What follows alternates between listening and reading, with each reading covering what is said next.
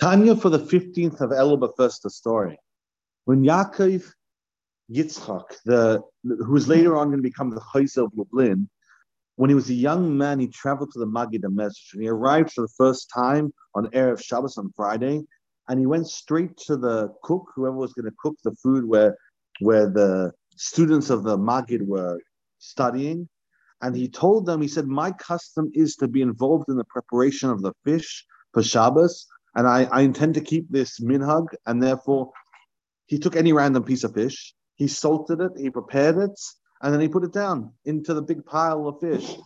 The other students of the Magid, they didn't know who this young man was, but they saw his behavior, and they were rather disappointed. They said, whoever this young man is, he's very sure of himself that this fish is going to somehow make its way to him, and they believed him to be just overly pretentious, and so they were wondering about this fish. One of the students of the Magid, the author of the Tanya, the Baal Tanya, he was curious. He actually wanted to see what was actually going to happen with this fish, and so he went to the fish and he tied a little piece of string around the corner of the fish, and then it came Shabbos, time to actually serve the fish, and he watched the fish very carefully to see what was going to happen, and he noticed that the waiters were walking around giving the different pieces of fish to each person, and the fish that this young Yaakov Yitzchak had prepared went to the person right next to him, right next to Yaakov Yitzchak, next to the young Chozeh of Lublin. The man picked up the fish, about to eat the fish, and suddenly he began trembling, and he dropped the fish, and the fish landed in the plate, and moved to the side right in front of the Chozeh. And the Chozeh picked up the fish and ate the fish. And he realized that this piece of fish was exactly the fish that he prepared. It went all back into the big collection and still managed to make its way to him. And the Alter Rebbe already realized that this young man was a special man. He wasn't just a pretentious person. The Tanya we're in the middle of chapter 15. And yesterday we talked about the ability for us to understand the spheres is because we have this part of godliness within ourselves. How God created the world is within our soul, and even a lowly soul, especially a high soul, has spheres inside of them, has these attributes inside of them. Now, the mistake you might make is you say, well, and I'll is going to deal with it at great length. I'm just setting this up. You might say, well, we have a tiny little amount of the spheres inside of us, and it's much, much larger with God. But in a small level, we have the attributes Hashem's spheres inside of us. And I'm going to say there's no true correlation between Hashem's spheres as they truly are and the way that it is inside of ourselves. And I was going to go and explain it at great length. We need a preface. This that I heard from the Magid HaMesech on the pasuk. Avraham Avinu said, I am dust and ashes. That's a very strange way to phrase. You want to explain how lowly you are. Saying I'm dust and saying I'm ashes is a very interesting way of phrasing it. Says the Magid, it's not by chance that Avraham Avinu describes himself as dust and ashes.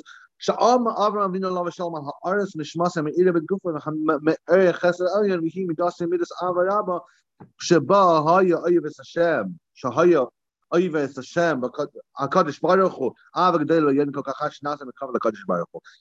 Avinu's way of expressing his godliness was through the first of the spheres, Chesed.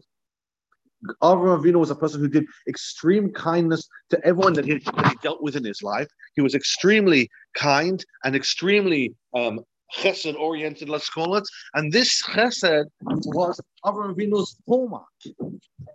And he said about his chesed, in spite of the fact that he does chesed, he says, I am dust and ashes. You might think, and to such a degree was his chesed that he became like a chariot. The chariot has absolutely no will of its own. The chariot doesn't decide, well, the horse is going right, I'll just go left. No, the chariot has to do exactly what the horse. Avram Avinu's chesed and his nullification to God was to such a degree, he was called a chariot. But you might think,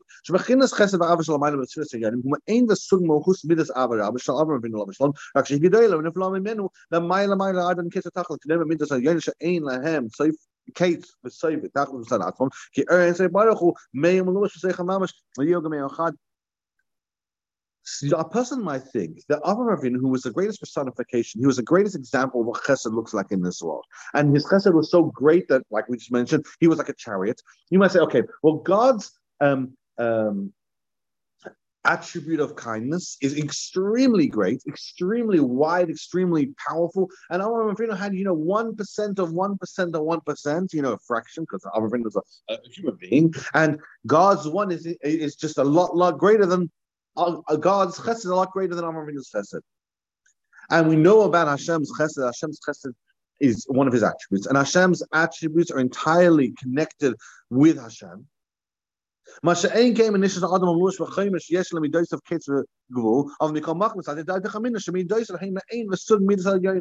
might think, well, God's infinite. Okay, I get it. Avraham Avinu was a finite human being in this world. So, there's a correlation. There's some form of degree that Avraham Avinu connects to Hashem's chesed, and it's just a lot less because God is infinite and Avraham Avinu is finite in this physical world.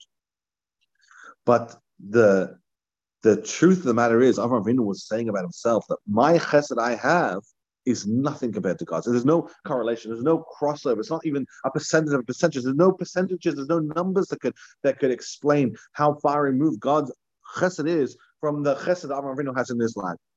But and to this degree, this is what Avraham Avinu was trying to say. And I am dust and ashes. When you have ashes, let's say, for example, you take a piece of a tree and you have a board, you have a piece of wood, a branch, and you burn that branch, and that branch is now dust and ashes. Shahaya Mukam Medalin says Eish Ruach Mayim Asfa. Give me a says Eish Mayim Ruach Halfa and the Halva Ash and Amahav and Kavan can I do. He said Hadal Shahaya Eight, so who offer Shaboy Hayer Lamata in Ishlet Boy, who are Nishakayam before Aether. So let's split apart what actually happens when a person burns something in order to turn it into ashes. Avram said, I'm ashes. What does that mean? So you have a branch, and in the branch you have fire, the life that flows through the tree, very little of it, but something. You have the water made the branch grow, and you open up a branch and you do see there's some moisture, some liquid, and some water inside. You have the wood, the air, and you have the earth. The within the wood is fire, water, air, and earth. What happens when you burn it is you get rid of the fire leaves, the water and the air leave, and all that's remained is the earth. And the earth just goes downward. That's the ashes that we have. When a person burns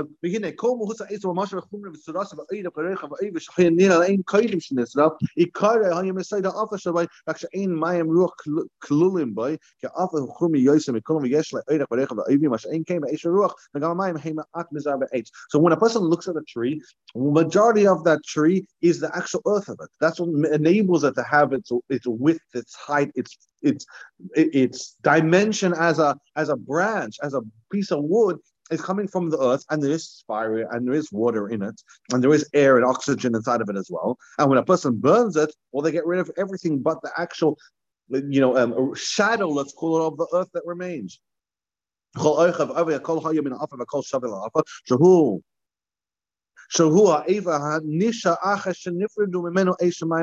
what happens is when a person burns it the earth stays, but the earth loses its functionality, and now there's the earth in the most lowest of level without absolutely anything else connected to it, and now it's just ash. And now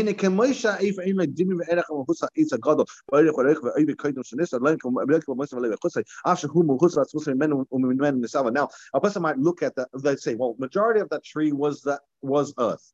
There was the water, the fire, and the air has been left by being burned, and you say, well, the tree before the tree was burnt and after the tree was burnt, well, it's pretty much the same thing. No one rational person, when they see a pile of dust compared to a branch, they'll say it's the same thing. It's completely different. There's no correlation between the branch and the burnt remaining, the ashes, even though the earth part of that tree, which was the lion's share of it anyway, still remains. The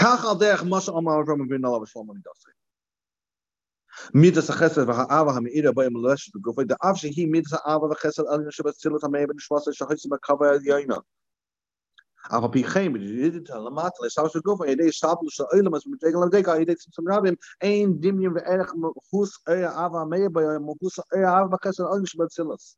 So our Avinu said the same correlations with me. The same way when you look at that branch and you look at the ash and you say, well, oh, it's earth and earth, that's pretty much the same thing. No rational person will say. In fact, they'll say there's no correlation between the ashes and that branch. Now that it's burnt, it's entirely separate. There's no percentage of the ash that came. No, the ash is dead. The ash is gone. Is nothing connected. It might have some representational or relativeness. Not relatives is the wrong word, but representation. Let's call it from what it originally used to be. But there's no correlation between the two. One's a pile of ash, and one is an actual living tree, a piece of wood, a piece of a tree. Avraham Avinu said the exact same thing. I have chesed in my life. And yes, Avraham Avinu's chesed came from chesed of Atzilus. It's the highest form of chesed that we know of in Revelation, let's call it. Avraham Avinu said, in spite of the fact that I have chesed inside of me, I am like dust and ashes. My chesed is absolutely no representation and no correlation or relativeness to godly chesed, which is absolutely unlimited, which is godly. The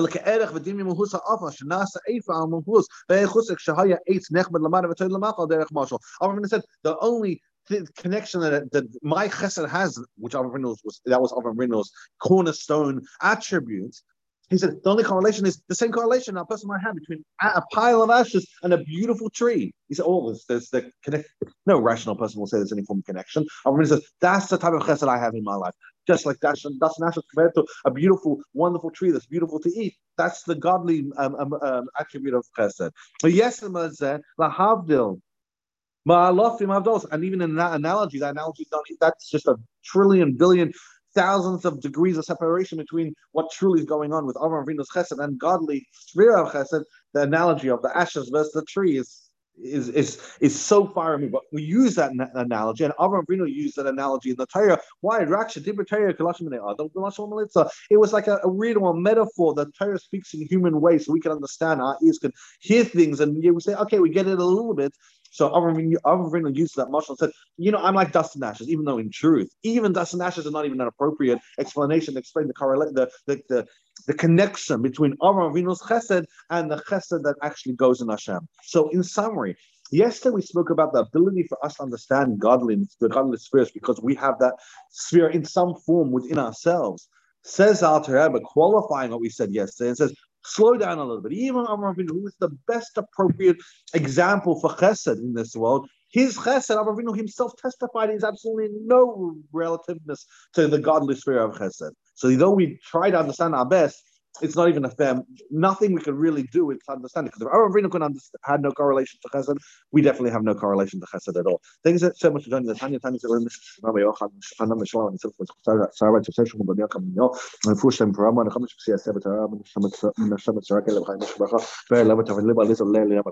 and anyone else needs to push. Have a wonderful and very successful day. And thank you so much for joining.